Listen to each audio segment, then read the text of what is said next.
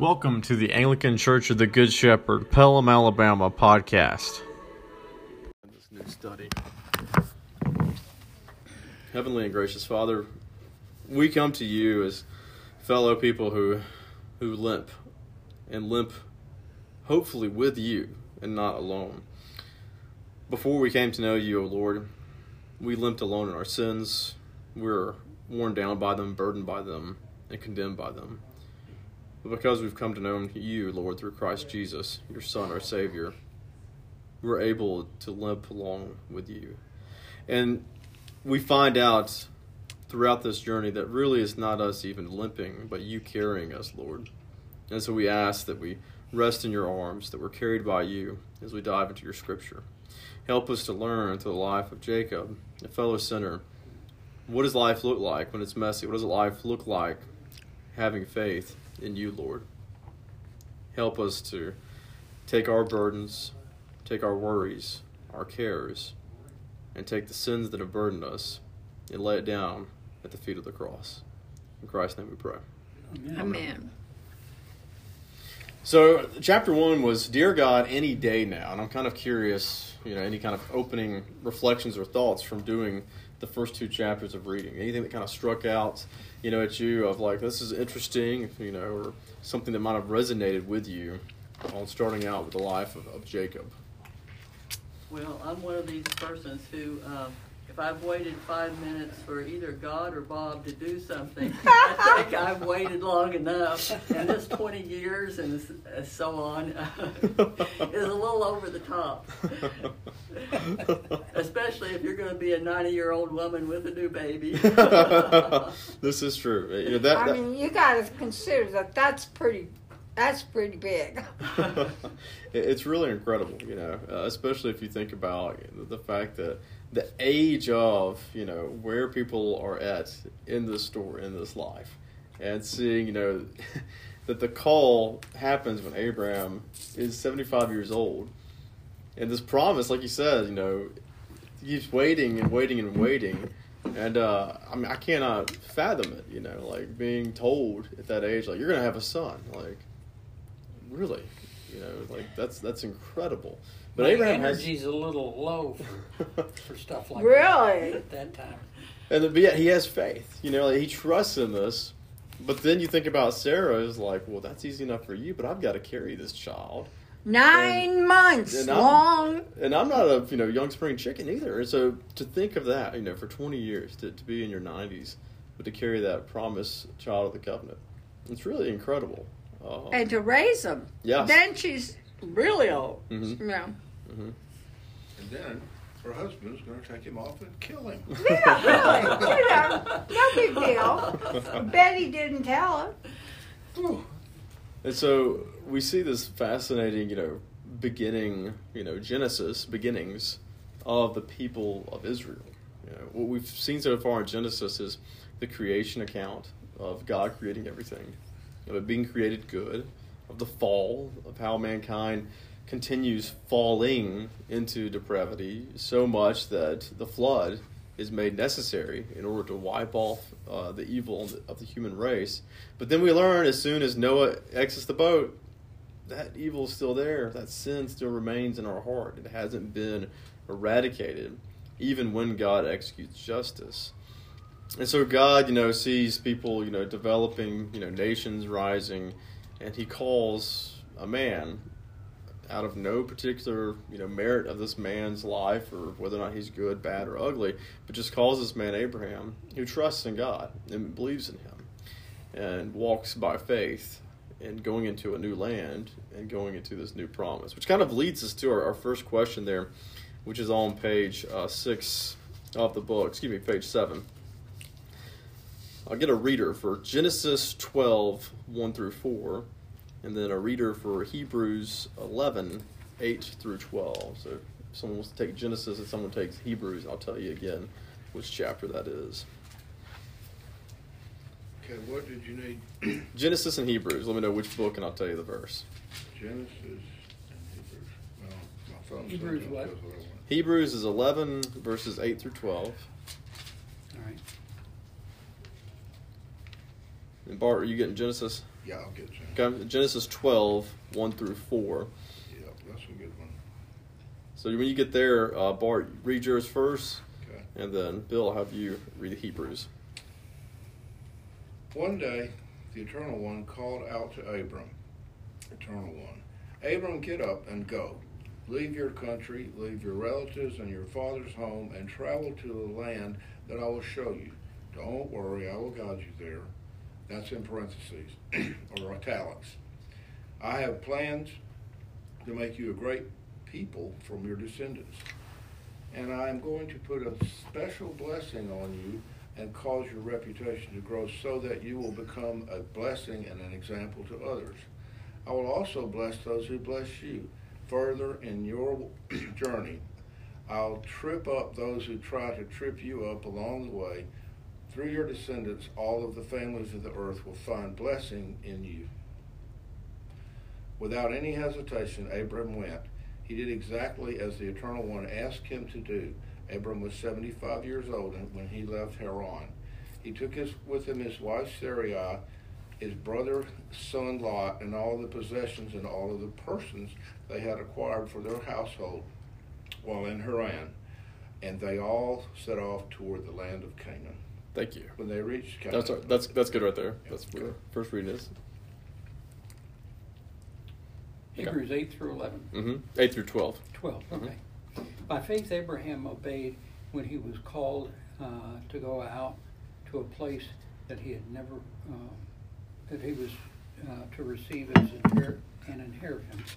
And he went out not knowing where he was going. By faith, he went to live in the land of promise, as in a foreign land, living in tents with Isaac and Jacob, heirs with him of the same promise.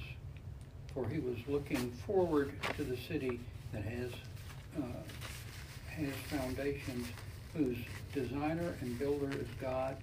By faith, Sarah herself received power to conceive, even when she was past the age, since she considered him faithful who had promised.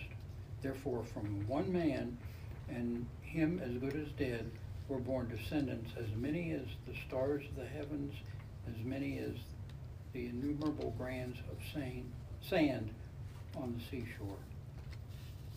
And so their question is, what was God calling Abram and Sarai to give up or leave behind? So what is God calling Abram or Sarai to give up and to leave Family, behind? friends, Mm-hmm.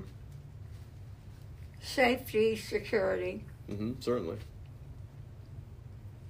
And so when we look to, this calling to the Lord, it's giving up everything to follow Him, to follow the Lord. Mm-hmm. It's saying to, your friends, your family, your relatives, the land, the home that you have, that I have had the word of the Lord God Almighty, the maker of heaven and earth, come to me. And He's told me to leave everything, to forsake everything, and to go into this land that we don't own. That's a foreign land. But there's a promise that I will be made a great nation. And so you can only imagine that his family and his friends, probably thought them absolutely crazy, for doing this. And yet even Sarai, doesn't object, Like Sarai willingly goes with Abram. They both have a faith of walking into this promise of what God is going to give them. And they don't really have the faith tradition. Mm-hmm. They don't have a faith tradition to look back on and say, well, my forefather did that and God came through. They didn't have that. So they were like, this is all kind of new to them. Mm-hmm. Walking into the unknown, Mm-hmm. but with the faith of God, was able to do it. That's amazing to me. Mm-hmm. Well, I think that is an example of God. Sometimes God has to even give us faith, Mm-hmm.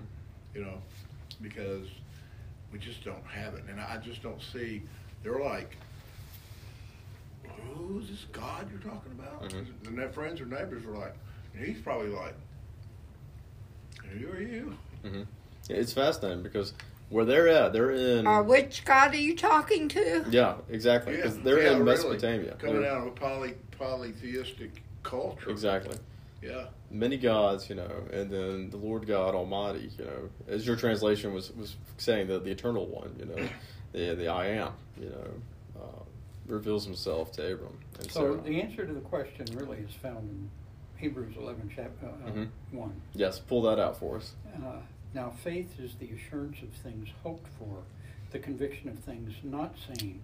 For by it the people of old received their condemnation. By faith we understand that the universe was created by the word of God, so that what is seen was not made out of things that are visible. Mm-hmm. Mm-hmm. And so what we see with Abram and Sarai is that they have this hope that what the Lord is saying will happen. And so they walk by faith, and trust in the Lord, that these things will occur. But then we're approaching that 20 years of how long, O Lord, will the birth of that promised son, Isaac, actually occur? And so the next question that we have here is faith just a leap in the dark or something else? You did a great job of going to Scripture, of defining it. And what we see is it's not a leap in the dark. There's a trust. It's not a blind faith. There's a hope. Just as we interact with each other, if someone says they're going to do something for you, you don't know if they're actually going to do it for you, but you have trust That they will. That they will. If someone is going to help you out, my lawnmower is broken. Can you mow my lawn? Yes, I'll come. I'll come by on Saturday at noon. You trust them because they're your friend. If a perfect stranger comes to you, it's a lot less likely that you're just going to trust them. It's a lot harder to have that hope of what you don't see. But what's amazing is that Abram and Sarai, living in this polytheistic culture in the civilization of this time period in Mesopotamia, they trust and have this hope that's given to them from God, to put their faith in God and to walk with Him and literally walk from from Mesopotamia, down into Canaan, into what will become the Promised Land, but is not yet the Promised Land. So we'll jump now to Genesis 16. I'm going to read this one for us. And the question as we go through Genesis 16 is, why did Abram and Sarai come up with a plan concerning Hagar? And what does it tell us about their faith? And then we'll talk about how does the story exemplify God's promise to cause everything to work together for His good, citing Romans 8, chapter 8, verse 28. So, chapter 16. Now Sarai, Abram's wife, had borne him no children. She had a female Egyptian servant whose name was Hagar. And Sarai said to Abram, Behold now, the Lord has prevented me from bearing children. Go unto my servant, it may be that I shall obtain children by her. And Abram listened to the voice of Sarai. So after Abram had lived 10 years in the land of Canaan, Sarai, Abram's wife, took Hagar the Egyptian, her servant, and gave her to Abram, her husband, as wife. And he went to Hagar, and she conceived. And when she saw that she had conceived, she looked with contempt on her mistress. And Sarai said to Abram, May the wrong done to me be on you. I gave my servant to your embrace, and when she saw that she had conceived, she looked on me with contempt. May the Lord judge between you and me. But Abram said to Sarai, Behold, your servant is in your power. Do to her as you please. Then Sarai dealt harshly with her, and she fled from her. The angel of the Lord found her by a spring of water in the wilderness, the spring on the way to Shur. And he said, Hagar, servant of Sarai, where have you come from, and where are you going? She said, I'm fleeing from my mistress Sarai. The angel of the Lord said to her, Return to your mistress and submit to her.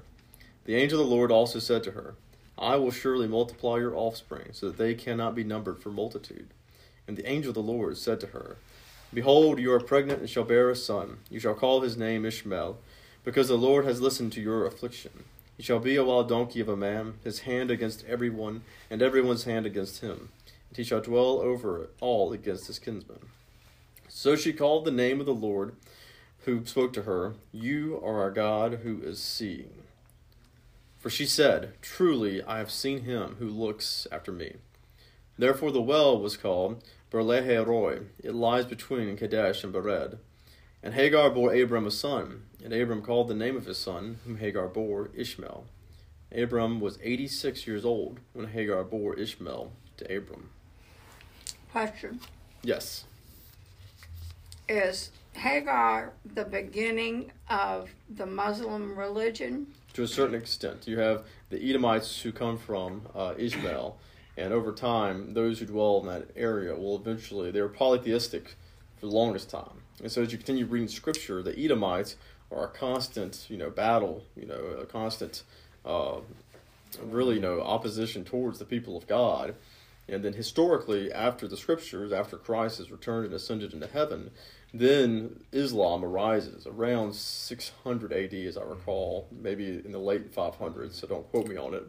But at that time period, after Christ's ascension, that's when Islam, comes about. And then these same peoples, who we just generically call, the Muslim, Arabic, yeah. people become, Islamic over time. And then Islam spreads. Okay, question. Mm-hmm. If they believe, my belief is that their God is not the true God, but that's Right. not so. Their God, God started this with her, then that Islam believes in the same God we do. Is that correct? That would be incorrect, because what Islam does is that we all have the same creator. All people do. And certainly, Ishmael and Hagar, Hagar saw the one true God, the angel of the Lord. But then, historically over the centuries, you have Muhammad have, what he claims is a vision from God. But this false God who reveals himself denies Christ, denies that Jesus is anything more than a man, denies his death and resurrection upon the cross, and comes out and says that God is no Trinity. God is so singular that there is no personhood. There's no God the Father, God the Son, God the Holy Spirit. So it's very much an anti-Christian and very much a perversion of Christianity. And what's interesting is the early church fathers during the 600s, when they list out the heresies of the church, they put out Islam as like, this is a heresy from Christianity, because it's taking demon. Christian truth and then perverting it. So, I It's see. a demon god. I think of Dagon, the god that couldn't handle the Ark of the Covenant. Ark of the Covenant, It's a yeah. demon. They actually pray to a demon, because God, our God, the God we know, the Father of Christ, is not going to tell you to go blow people up. Yeah. It doesn't work that way. Now, And this is kind of off the subject, but if you look historically, I was watching a movie, it was actually about World War II, but it was set in the Middle East. Historically, Christian nations are much more prosperous and blessed in real ways. Western Europe developed and America developed far beyond what's happened in the Middle East. They're still living in tents over there. And so that demon God is not, they live in poverty, and they live in a society where a few people have all the money, and God has blessed the quote-unquote Christianized part of the world far beyond what he's blessed, Isn't because that he the can't truth? bless them. They are worshiping a demon, so how can he bless them? Yeah, I would be careful though on material I- prosperity. Yeah, because historically the Islamic culture surpassed Western Christianity, and the Renaissance was actually benefiting from part of the Crusades of learning Eastern mathematics and Eastern philosophy, and then bringing it over to the West. And then the Islamic states started to surpass after the fall of the Ottoman Empire, in the 1400s. So it's ebb and flowed in terms of our prosperity, but you certainly see that in terms of providence, you see how the Lord has protected, what used to be Christendom, which is now gone. Yeah. You had the Islamic invasions because Islam spread by the sword, whereas the Word of God, is spread by 12 simpletons, who all of a sudden have this great harvest at Pentecost, not of their own doing, but by act of the Holy Spirit, and continually by the Holy Spirit, by the sword of Scripture, is how Christianity has advanced. And even when you see the poor examples of crusades, trying to force conversions, it does not last, because that's not how God changes hearts of men. And even that is a very limited representative of Christian history. But instead, where the word spreads, the Holy Spirit does his work upon human hearts, versus Islam spread by the sword. And you see providence where Charles Martel, as I recall, Charles the Hammer was his nickname, prevented Islam from advancing from Spain into Western Europe, from conquering Western Europe, and very much providential stand and stop that would have changed history. We may or may not be, followers of Christ, because it would have completely altered world history at that point. But to get back to what we're talking about here with Abram, Sarai, and with Isaac, we're going to be specifically with Hagar right now. We see this plan, and why do you think Abram and Sarai come up with this plan to create a heir, through Hagar? It was actually pretty common in that culture. Mm-hmm. But why do you think they did it? They've got a promise, not like everyone else does. Faith kind of ebbs and flows. Mm-hmm. It's true. And I think Sarah lost her faith that he would provide her with a child. I think it tells us that, And it wasn't going to be a girl child, because girl childs, we all know, didn't matter that much. But it was a man child. I think what we see is that very much, how even when we do what is evil in the Lord's sight, breaking His commandments, God can use it to His glory. Because He still blesses Hagar and her child. The Lord comes to her, and tells her, like, go back to Sarai and serve her. I'm watching over you. I'm watching over the child, Ishmael. As a matter of fact, he'll grow into be a great nation. There'll be multitudes coming from him. It's interesting because this should make us think about the garden of Sarai, saying, like, I haven't had an heir, so therefore God's prevented me. We had this promise. We're going to make it happen. Very much like I see the fruits and I want to take it for myself. Well, God's given us a promise. I'll take it and I'll make it happen. And then what happens? Abram, like Adam, says, let's do it, affirms it, goes through with the plan. So we see a bit of a reflection of the fall account, coming to bear here. And then as a consequence, the sin has consequences. What happens is descendants of the Ishmaelites will continually be a thorn in Israel's side. So To this day. But thanks be to God, we also see that God uses even the falsities and the perversions of Satan to His glory. Even in Islam, today we have Islamic peoples who are coming to faith in Jesus Christ because Jesus, who they believe existed, but they don't believe that He is, fully God, fully man. They believe He's Jewish Messiah. They'll call Him Christ, but they deny He takes away any sins. They believe that Jesus is a prophet, but not as great as Muhammad. And yet there are Muslims right now who are having dreams of Christ coming to them and speaking to them and revealing Himself as their Savior. And these Muslims are coming to faith in Jesus Christ and leaving Islam and becoming Christians. So God, How come you never hear about those people? Oh, there's a lot of stories of that. Right places, a lot of the Christian missionary societies that are doing outreach. We're helping out the jurisdiction, a couple of them, who are, because once you convert, you're a dead man or woman, and of course, you may think, like, well, how does that happen? Like, in Islamic states in the Middle East, like, you're a dead man or woman, and even if it's on the book as being illegal, families will hire hitmen to kill you. And so it's a very dangerous situation for what we call Muslim background believers, because they can't change, like on their identity card, driver's license, that they're no longer a Muslim. It says on there that you're religion, Muslim, Christian, Jewish, etc. And they can't change it because they refuse to acknowledge there's any conversions. And even if they did change it, once it's public that you're a Christian, they'll try to hunt you down and kill you. Maybe not the government authorities, but the government will look the other way. As private hitman will try to take these people out. So we've been active in helping and rescuing people to come over to Western nations where you can be free to choose to worship and to live in faith. But there's many underground communities of former Muslims who are worshiping in private, in secret, to the secret church.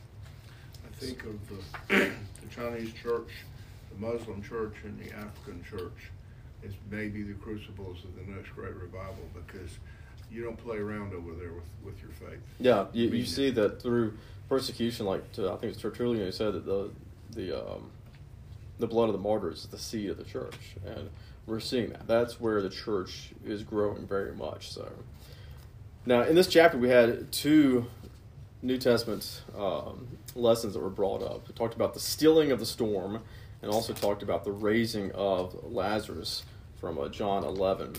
And so if you think about Lazarus, if you remember the account of Christ going to raise him from the dead, it talks about how Christ is notified that this is happening, that Lazarus is ill. It talks about how a certain man was ill, Lazarus of Bethany, the village of Mary and her sister Martha. Of course, Martha and Mary, very prominent in Christ's ministry, and Lazarus being their brother. And it even reminds us in the Gospel of John, it's Mary who anointed the Lord with ointment and wiped his feet with her hair, whose brother Lazarus was ill. So the sisters sent to him, saying, Lord, he whom you love is ill. When Jesus heard it, he said, this illness does not lead to death. It's for the glory of God, so that the Son of Man may be glorified through it. And yet, interestingly enough, what happens, the Lord stays 2 days where he's at. Enough time for Lazarus to die, even though he says this is an illness that doesn't lead to death. And then he goes and visits. And of course, his sister says to him, Lord, if you'd been here, you could have done something. And the Lord has this to say to her. He goes to the tomb. Martha heard Jesus was coming and went and met him. Mary remained seated in the house. Martha said to Jesus, Lord, if you'd been here, my brother would not have died. But even now I know that whatever you ask from God, God will give you. That's faith right there. That's faith in Christ Jesus. Jesus said to her, your brother will rise again. And Martha said to him, I know that he will rise again in the resurrection on the last day.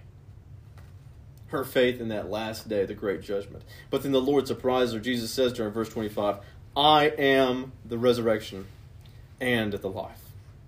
Whoever believes in me, though he die, yet shall he live, and everyone who lives and believes in me shall never die. Do you believe this?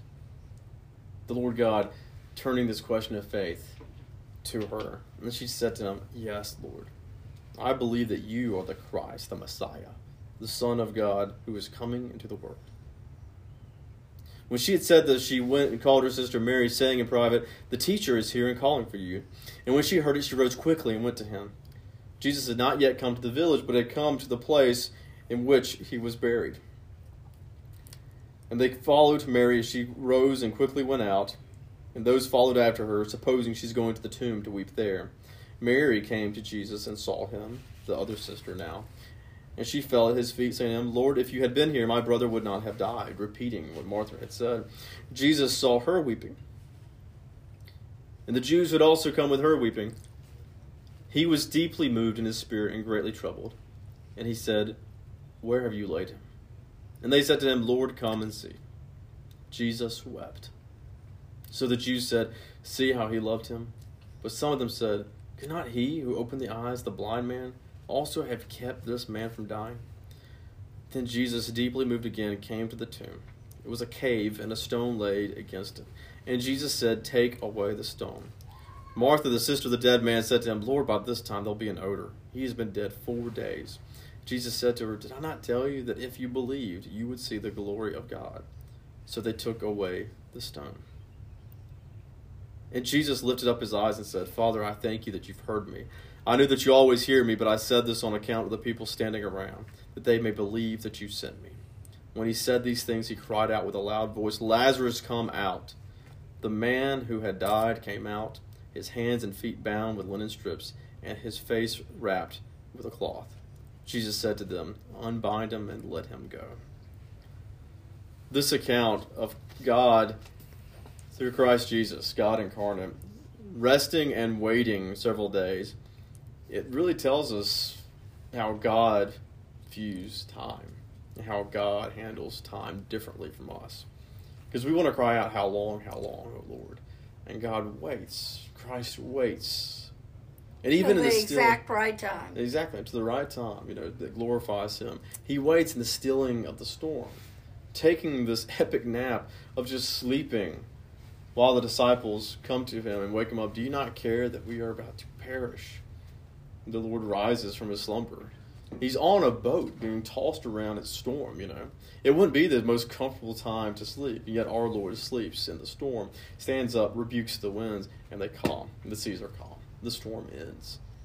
And then the disciples say, who is this?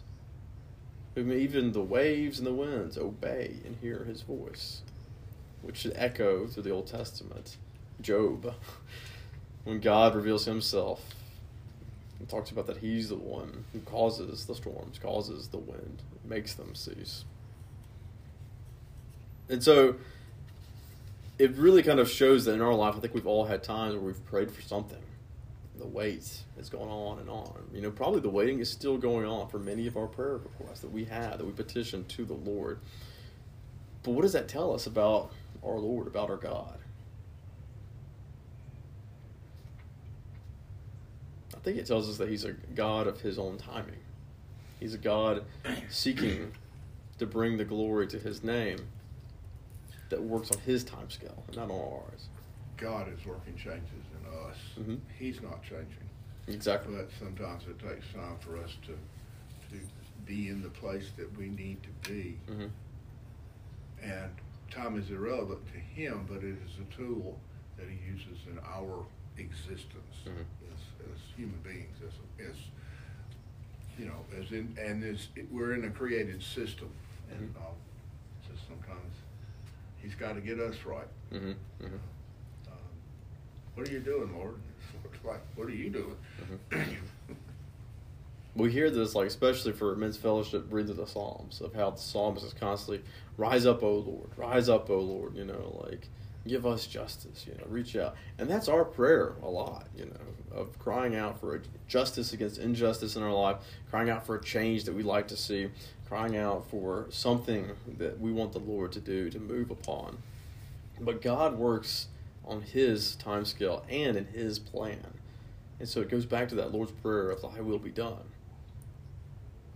And we want you to know that his end game is the salvation of his people.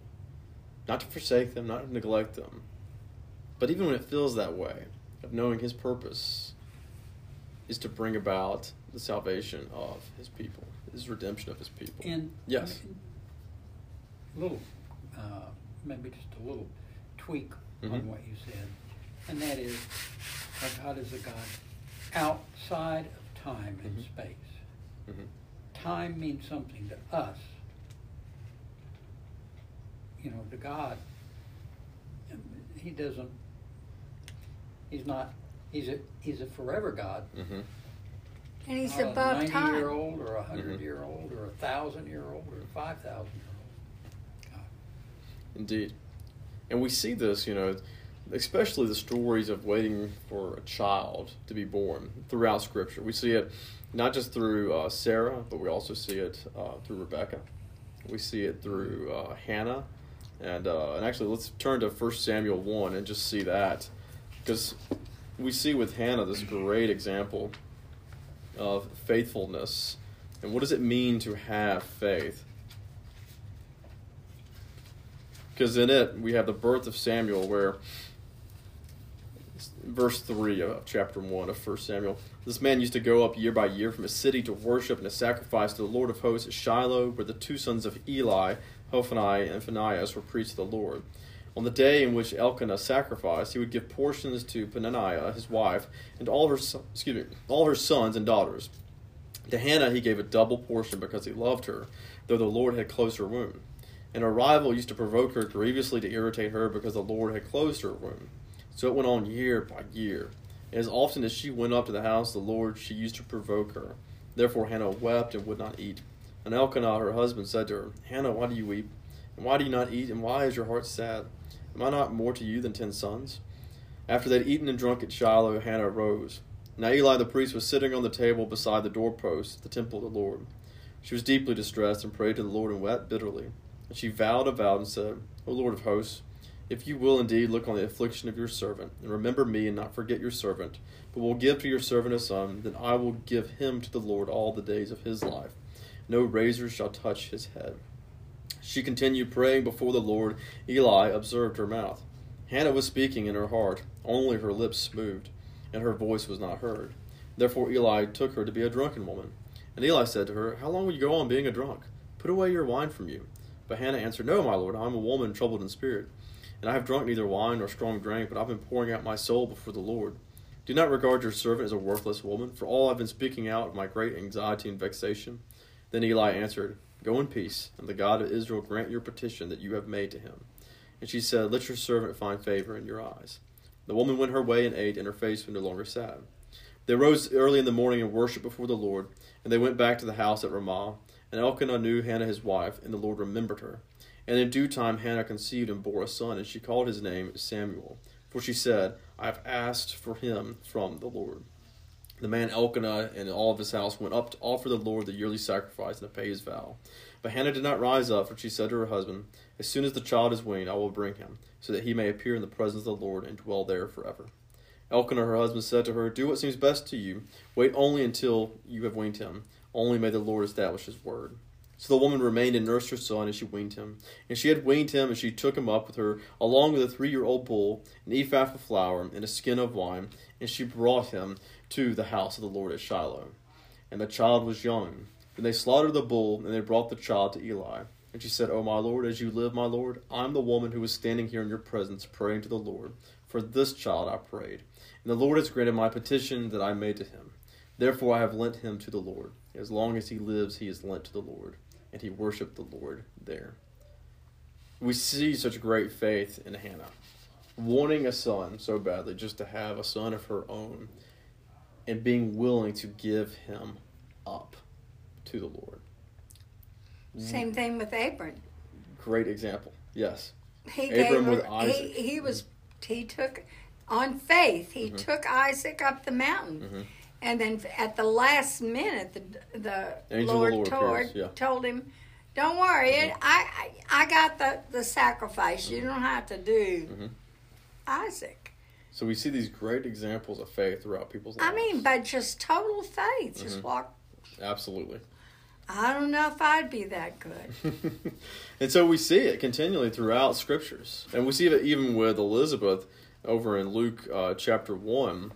We're quickly approaching Advent and getting to this point in the Sunday lectionary of hearing of, the coming of the Messiah. And it starts with that last Old Testament prophet that you find in the New Testament of John the Baptist. And so with Elizabeth, if I can get to Luke, here we go. We hear that John the Baptist is foretold. And so we'll pick up here in chapter 1 of Luke, in verse 5. Days of Herod, king of Judah, there was a priest named Zechariah, of the division of Abijah. And he had a wife from the daughters of Aaron, and her name was Elizabeth. They were both righteous before God, walking blamelessly in all the commandments and statutes of the Lord. But they had no child, because Elizabeth was barren, and both were advanced in years. Once again, advanced in years. The same story repeating itself. Now, while he was serving as priest before God, when his division was on duty, according to the custom of the priesthood, he was chosen by lot to enter the temple of the Lord and burn incense. But we know that even this choosing by lot is all providential. God orchestrating and working this to glorify his plan and bring it to accomplishment. In verse 10, the whole multitude of the people were praying outside at the hour of incense. And there appeared to him an angel of the Lord standing on the right side of the altar of incense. Zechariah was troubled when he saw him, and fear fell upon him. The angel said to him, "Do not be afraid, Zechariah, for your prayer has been heard. Your wife Elizabeth will bear you a son, and you shall call his name John. You will have joy and gladness, and many will rejoice at his birth, for he will be great before the Lord.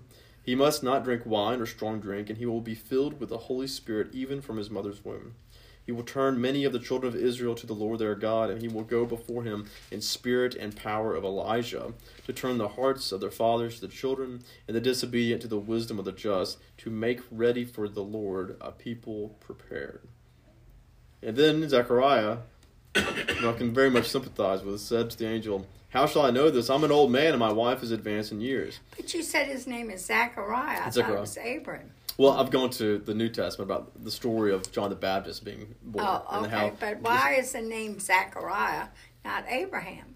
Because we're talking about Zechariah is different. people. This is in Luke, where we're kind of advanced from like Abraham being at the start of the covenant to like now New Testament times. Getting ready to start. Yeah. All right, So this is right before Jesus is born.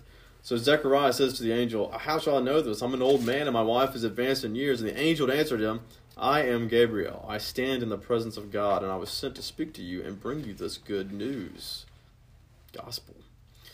"And behold, you will be silent and unable to speak until the day that these things take place, because you did not believe my words, which will be fulfilled in their time."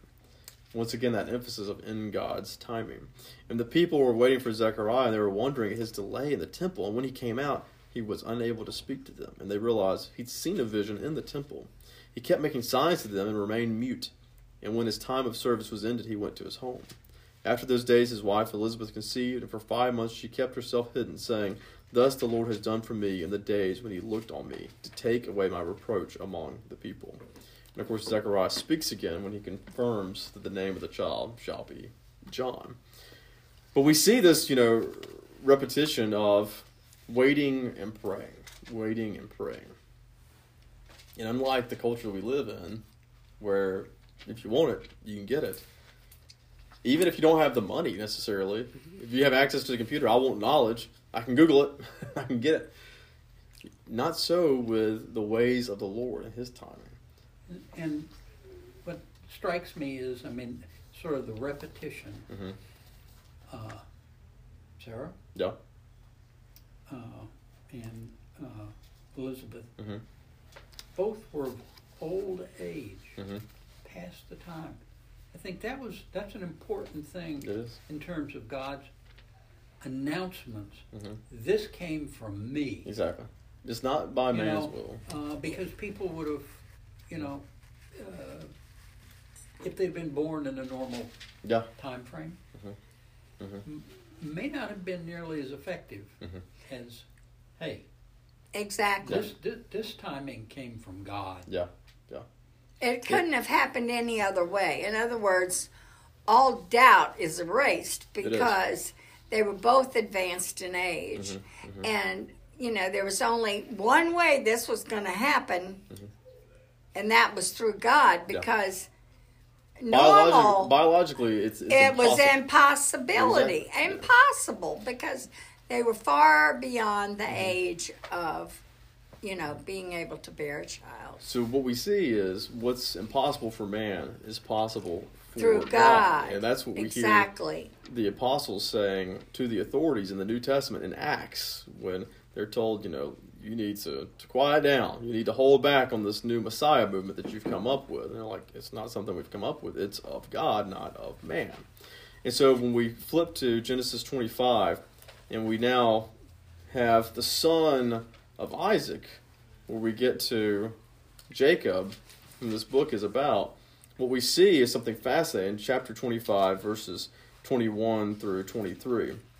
What we see is Isaac prayed to the Lord for his wife because she was barren. And the Lord granted his prayer, and Rebekah, his wife, conceived.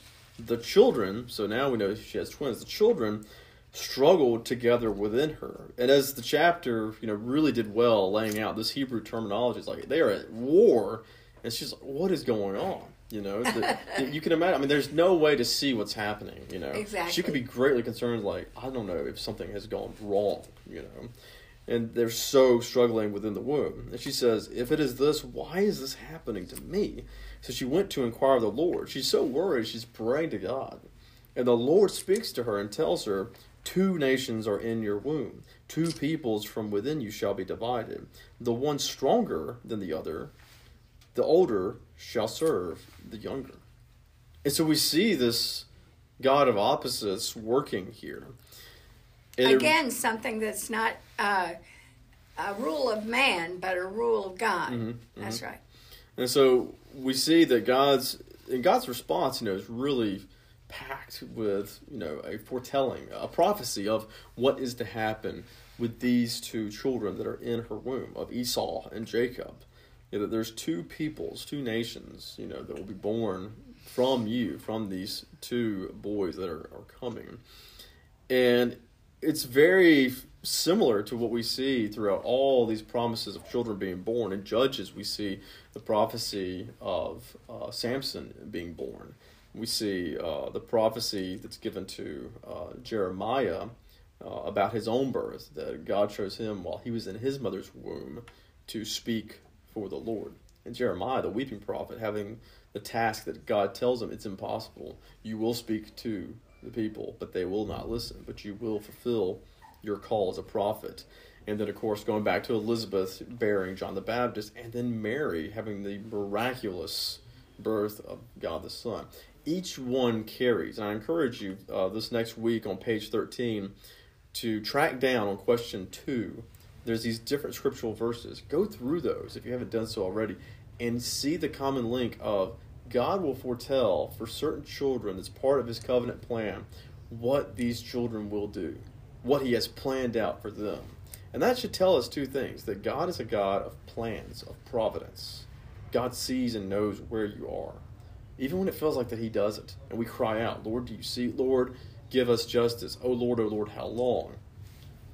And it may not be in our timing, and it certainly may not be our way of doing things, but God is working out a plan to save his people and to redeem them for the new creation, to eradicate the evil and injustice, the horrors and the sin in this world, but to do it in such a way that he has saved the people that he's working and drawing near to himself. There's another. Yeah. And I don't remember where it is, but something that always strikes me because, quite candidly, God knew what they were going to do well in advance. Exactly. What the time frame was. But I knew you from before your mother's womb. That speaks to I knew you in the womb.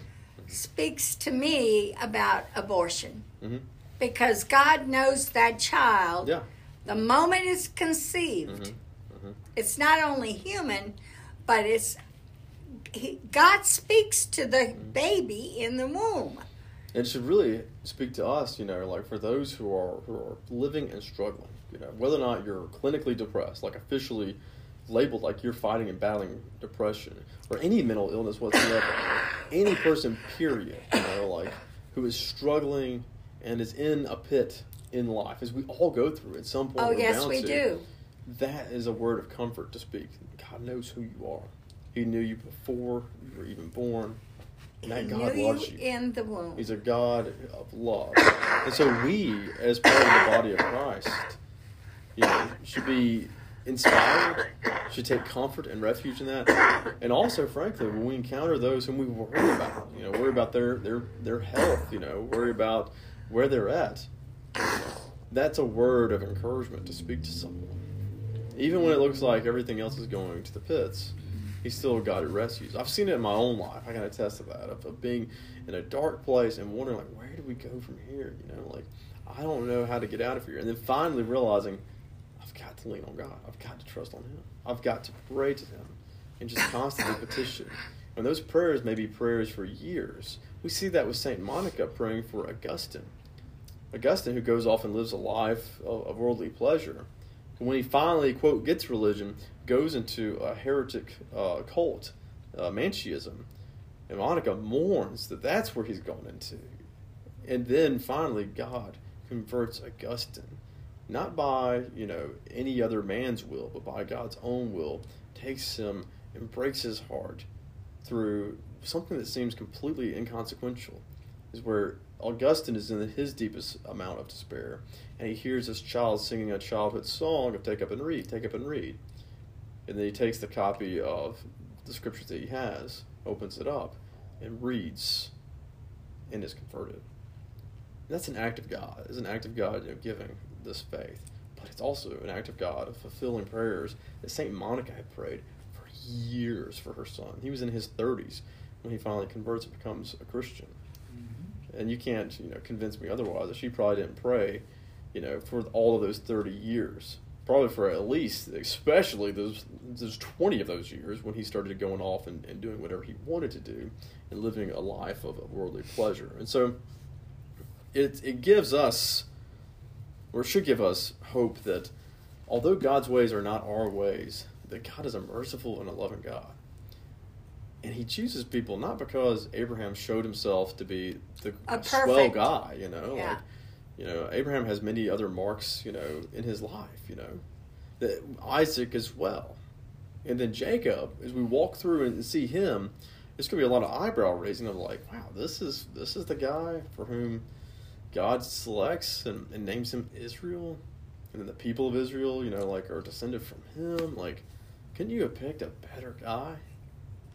But then we start to realize our nature is just like each one of these Old Testament saints. Especially yes. Jacob. Mm-hmm. Because in Scripture, mm-hmm. after he's been named Israel, he's also called Jacob. Yeah. When he operated in his own will. Mm-hmm. But when he operated in the Lord's will, he was called Israel. And we are so much like that. Yes, we are. Mm-hmm.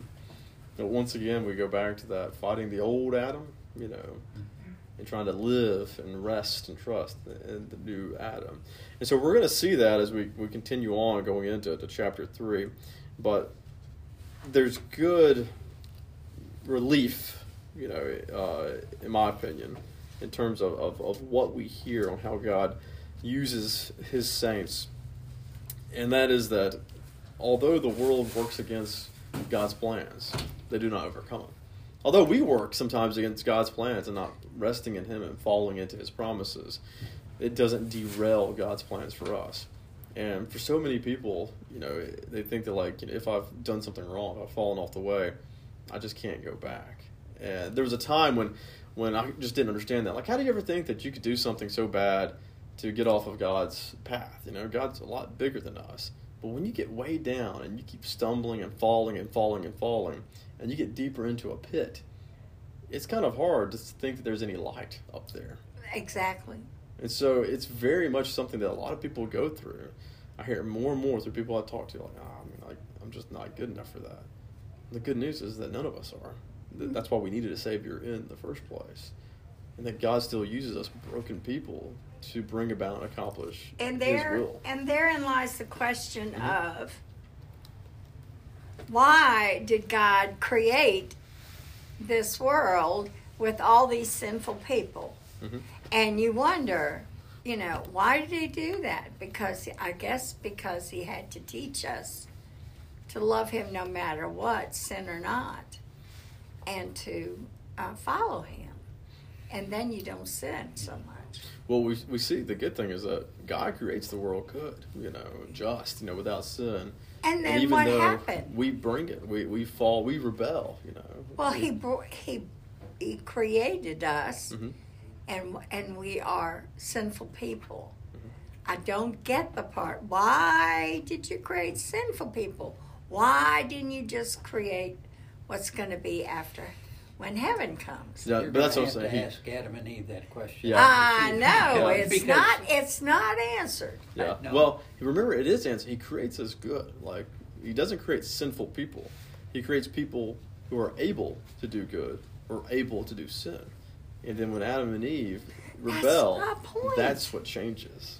Yeah. And, You know? and Mhm. they rebelled by They rebel. eating Mhm. the fruit of the tree of good and evil. Mm-hmm. Exactly. And therefore coming into the Your knowledge. question, So your comment about him creating them that way. he creates the world of possibility. He doesn't create robots that are by default always good or sinful. Yeah, he gave us And free so- will. I got that. And when heaven comes, we're all going to be good again. I get that too. I But don't know. some of us are going down to the dark side, and some of us are staying in the light. So I get that. I do get that.